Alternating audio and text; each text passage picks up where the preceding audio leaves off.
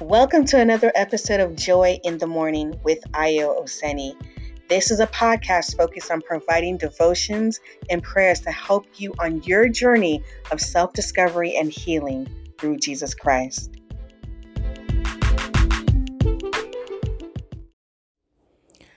I bless the name of the Almighty God to come before you yet again to share a word of encouragement this morning.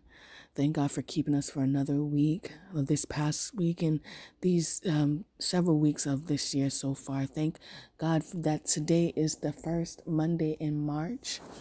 He's been faithful to us and towards us, and He has allowed us to see and renewness of His grace in every single day in our lives up to this point. And I bless the name of the Lord for that. So today, what I'm going to do is I'm just going to share a verse that I kind of lean into when I'm a bit frustrated or I'm not sure what to do, or I'm in a place that I don't really understand why I'm here and why I have the obstacles in front of me or around me. So I'm going to go to Esther. I love the story of Esther. Only because it's just a story of triumph. It's a story of hardship and I won't say chance, but an appointed time that God has taken someone who shouldn't be in a certain position, who wasn't qualified, but because of favor and people that were positioned in her life, she was able to ascend into the role of queen of a nation. So I think one of the popular verses that come out of the book of Esther is I'll go to Esther chapter 4 verse 14, and it reads, I'm going to read from, I think this is a New King James version I'm reading right now. It says, "For if you remain completely silent at this time, relief and deliverance will arise for the Jews from another place, but you and your father's house will perish. Yet who knows whether you have come to this kingdom for such a time as this."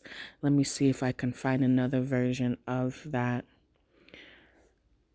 that really resonates with me. I'm going to go to the Good Word translation. "The fact is, even if you remain silent now, someone else will help and rescue the Jews, but you and your relatives will die. And who knows, you may have gained your royal position for such a time as this." And so I think I always lean into the last part of this scripture, which is, you have come to this kingdom for such a time as this. You have come to your family for such a time as this. You've been connected to the friends that you have for such a time as this. You were placed at the school and the job that you have for such a time as this. I want you to remind you that your birth was not by accident. It was not by chance. Where you are right now is not the work of your own hands. It's the work of God working through you, who has positioned you to be in the place and be the light that the people around you and the circumstances around you and the people who are for you and who are against you, you have been positioned there for such a time as this. Don't take your breath as what's the word I'm looking for? Don't take your breath as something that is supposed to happen, or your life as is something that is supposed to happen. You born, you live and die. No, there's a purpose for you being here.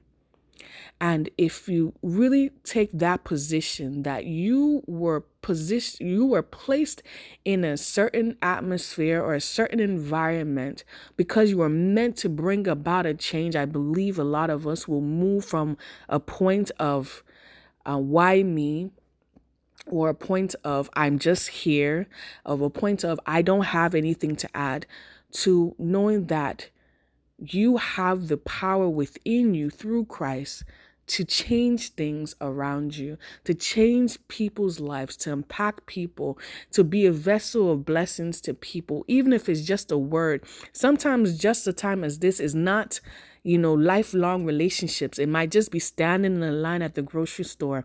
It might be just letting the Holy Spirit speak to you and you blessing or giving someone a word of encouragement that will also change that person's life. It might be sitting next to someone in class. It might be a study partner. You never know. Sometimes the connections we have we sometimes think is by accident or by chance, but it really is not. It is meant to make an impact on people's lives.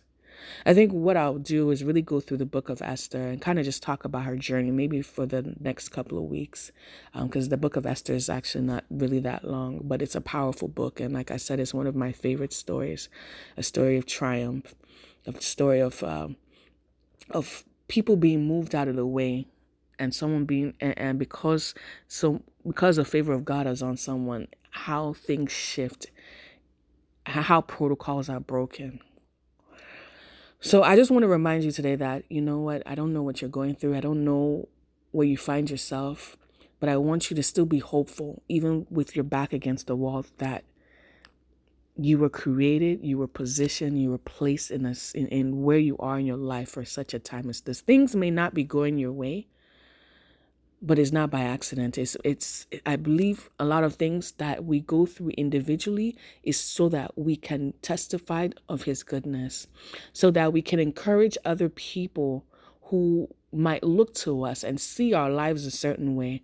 I've shared so many stories with you guys as you've gotten older, and we've done this journey of life together about my life, and sometimes you guys are dumbfounded. Your face, I can see it. You're like, I can't believe Auntie Io went through that. But I thank God, because it's you don't see my battle scars in all the pain and all the things that I've gone through. You see his glory always, and I believe that just the way you look at me in that way, people are looking to you for you to share your story, for you to impact their lives, or even just a word of love or comfort or peace.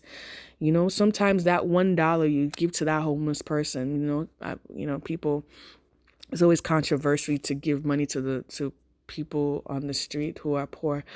I know some people prefer not to do it, but you never know. Maybe that's $1 that will help that person find a hotel room for the night, But I just want to encourage you to don't think of your problem as the end. Don't think of your obstacle as the end of you. God is he's doing a work in you and through you, and he will bring you to an expected end. And I wholeheartedly believe that, and I've seen it in my own life, and I know some of you will be able to say the same. Father, Lord, I just bless your name and give you all the glory, give you all the honor, because today is a day that you have made, and we will rejoice and be glad in it. Today is a day that we can lean and know that such a time as this, that you will use us to bless the lives of people. You will use us so that your name will be glorified. You will use us to take your kingdom to the next level. Father, Lord, as we go through this week, I ask that you just use us in a way that will bring your name glory. Father, Lord, all the things that are in us, Father God, that we haven't tapped into. Father, Lord, I ask that you allow us to be able to lean into those gifts in this week. Those of us who are dealing with fear and know exactly what you've called us out to do, Father, Lord, we ask for another nudge in the spirit this week so that we can move in what you've called us to do. Those of us who are confused and don't know what we're supposed to do in such a time as this, Father God, I ask that you speak to us. Speak to us in this week. Reveal something to us. Send someone to us. Let us hear your voice clearly in this week in what you've called us out to do. Those of us that are sitting on our gifts, Father, Lord, unmotivated, Father, give us that motivation to move forward. Those of us who don't even have the strength or are depressed or don't even see why or understand why we're here for such a time as this. Father God, I ask that you give us encouragement. Comfort us in this time, oh God. Father, Lord, let us to be vessels for your kingdom, to show forth your glory. Father, Lord, those of us who are still in school, Father God, we ask that you give us a new wisdom in this week. Give us favor in the eyes of our teachers, our professors, our teachers' assistants, in the name of Jesus. Those of us that are working, Father, Lord, we ask that you just give us the insight that to know why we are here for such a time as this in our place of employment, as well as in our businesses, the businesses that you've given us.